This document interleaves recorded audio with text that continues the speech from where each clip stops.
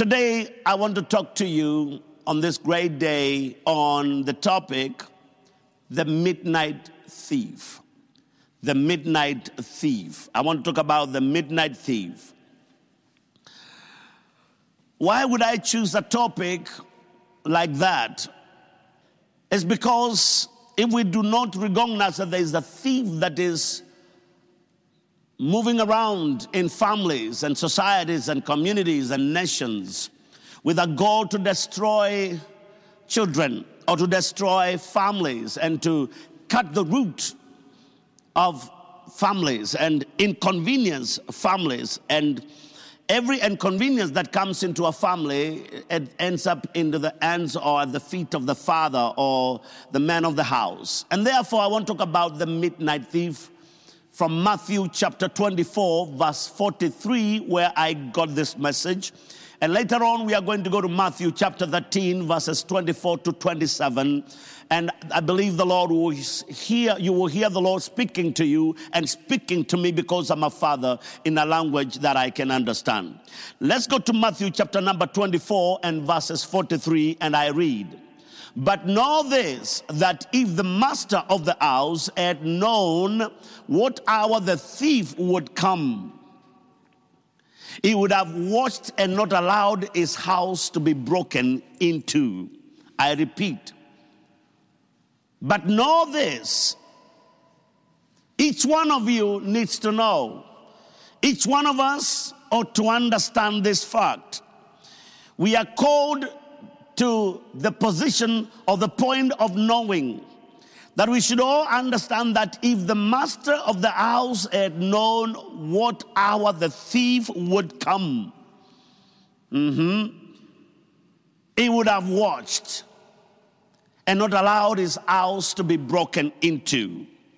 This is a very key text of scripture, and that is where I got the topic, the midnight thief. The Bible says in John chapter 10 and verse 10 that the thief comes to steal, to kill, and to destroy.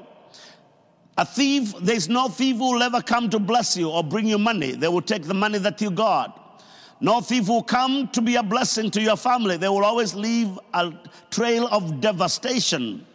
Whether they steal your electronics or they steal your clothing or they steal your car or they steal whatever they steal, you wake up to the reality of what happened while you were asleep. The Bible says if the owner of the house would have known what the hour the thief would come, he would have known the hour the thief would come, then he would have watched. It is the element of watching that I want to deal with.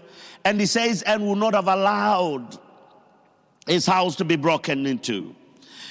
This scripture brings us to the understanding that the responsibility to watch, to monitor, to follow up is placed on the shoulders of the head of the family. And the head of the family is the man, and I'm not ignorant that we have families that are headed by single parents. There are single mothers that head families, and they do very well, and I celebrate them too. But today, I want us just to stay in the context of the scripture and realize that if the man of the house, if the father of the house, if the husband of the house had known the hour the thief would come, then he would have done something. The Bible puts it clearly. He would have watched and not allowed his house to be broken into. This father would have discerned. This father would have discerned, this man, this head of the house, if he had discerned that there is a robber or there's a thief or an enemy that is planning to come to attack his family, then the Bible says when the children fall asleep, when mama goes to sleep, he would have chosen to stay awake. He would not have gone to bed early. He would not have chosen just to crawl up on his bed, or he would not have chosen just to keep himself busy, knowing that if he had discerned that there was a thief that was coming to attack his house. If this man would have sensed I want to talk about discernment. There's an element of discernment in the life of every father. Fathers are supposed to be discerning. They are supposed to discern things from a distance. Fathers are supposed to have sensors. They are supposed to sense. If the owner of this family would have sensed that a thief would come, he would have stayed awake. He would not have gone to bed. Fathers, every man of the house, every father is supposed to possess some serious sensory, antennas. He should have antennas that sense what is happening to his family, what is happening to his children, what is happening to his growing up sons, his sons or daughters. He's supposed to have antennas that pick, that sense from a distance. If this father, if the owner, the Bible says, if this man would have gotten, he would have gotten some wind. If he had some pre-knowledge that a thief was going to come, he would have stayed awake. If this thief had gotten or received some intelligence, if this father, if this man of the house had some intelligence that a thief was going to attack his home, then the Bible says he would have stayed awake. We would later on deal with what it means to stay awake, to be on the alert. We'll talk about that if time permits. If this man of the house, if this head of the household, who is the father or who is the dad or who is the husband of this house, of this family, in the family, if he had gotten some prior word or some intelligence that there is a danger that is looming, that is coming his way, the Bible says he would not have been caught unawares. If he had gotten a word of knowledge, let me spiritualize it a little bit. He had got a prophetic word or a word of knowledge that while in prayer, if he had received an unction, he had received some spiritual information or word of knowledge concerning a thief or a breakage into his home, the Bible says he would not just sit and watch television. He would not just sit and read newspapers. He would not just sit and just enjoy movies. He would not just sit. He would have taken measures. He would have done something about it so that he reduces the negative impact of this attack in his family. But it is not so in so many lives. If this father or if this head of this household had sensed some change of behavior or behavioral change of behavior in his son's life or in his daughter's life, he would not have just assumed it is the media, it is the school, it is the kind of movies they are watching, it is kind of the friends they are hanging around with or the association. If the father would have been there enough, I want to say this. If the father, according to Matthew chapter 24 and verses 43, if he was there having knowledge, understanding, if he would have discerned the change of behavior, the change of attitude, or the language of their sons or daughters, that it is no longer the same. This is not, my son is talking differently. My daughter is talking differently. My son is spending too much time in his bedroom. My daughter is not comfortable to sit with us in the living room. If they would have changed, if they would have taken note and discerned that there's a change of behavior, the Bible says they would not have allowed their son to get into the wrong company or or get morally ruined, or their daughter pregnant or gotten pregnant, or she gets into drugs or things like that. I am not trying to say that every child that have made wrong choices or wrong decisions is the responsibility of the father. But the Bible says if the owner of the house and the owner of that house and the owner of the household, owners of households are dads and their fathers. And on this Father's Day, I want to direct on the father.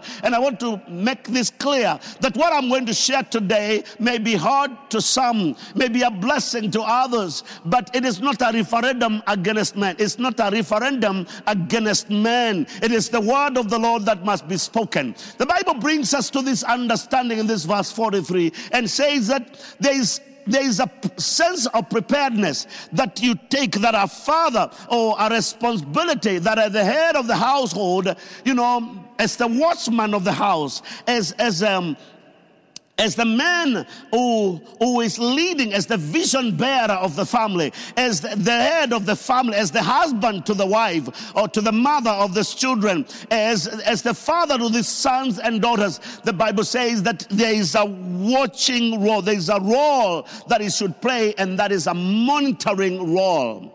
Unfortunately, because of our work ethics,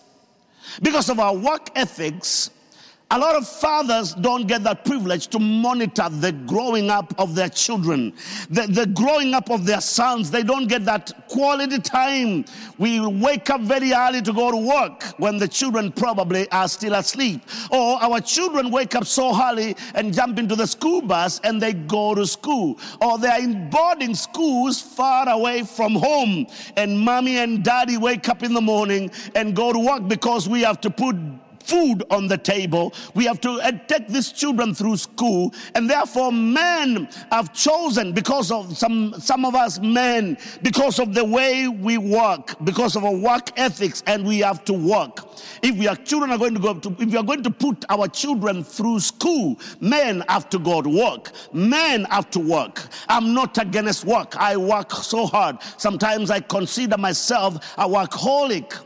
But the Bible says as much as we work so hard to put these children to school, as much as we are supposed to work so hard so that we can put food on the table for these children, it was not God's intent that the thief would come and raid our children, and raid our families, and raid our homes.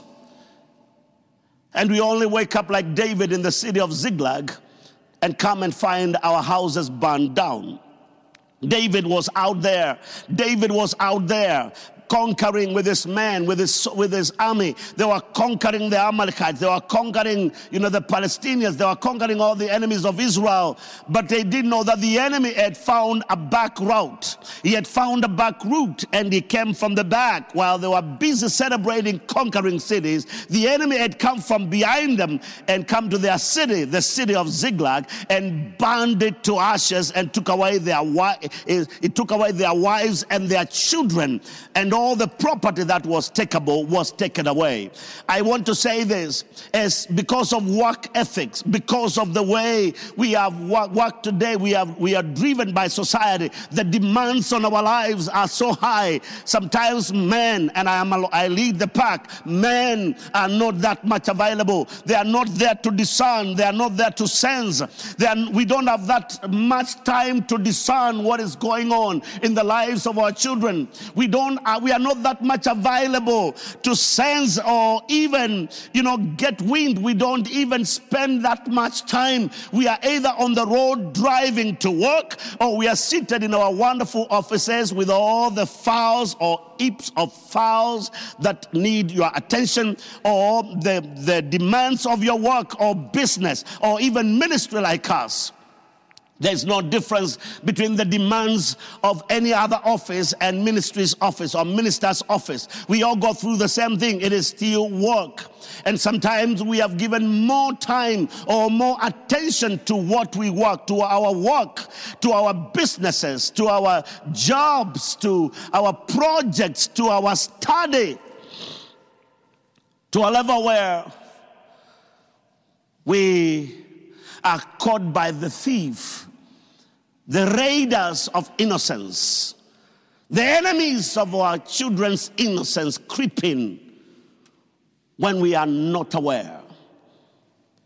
They creep in and we don't see when they come, because on a light note, and I repeat, on a light note, we are too busy building the economy of our nation or the economy of our family, or pursuing our dreams, and everybody must pursue their God-ordained destiny, which is your dream or your vision. I am an advocate of everybody. That's why Destiny Ministries, their motto is that leading cities and nations. Their mission is to lead cities and nations to their destiny in Christ Jesus. Men have to pursue their calling. Men must pursue pursue their God-ordained destinies. If that destiny is business, you pursue it with zeal. If that is study, you pursue it with zeal. If that is farming, you pursue it with zeal. If that is business, general, marketplace, you pursue it. But in the pursuit of our dreams or visions or destinies or callings in life, we have forgotten to allocate time to an endangered species that bear our DNA.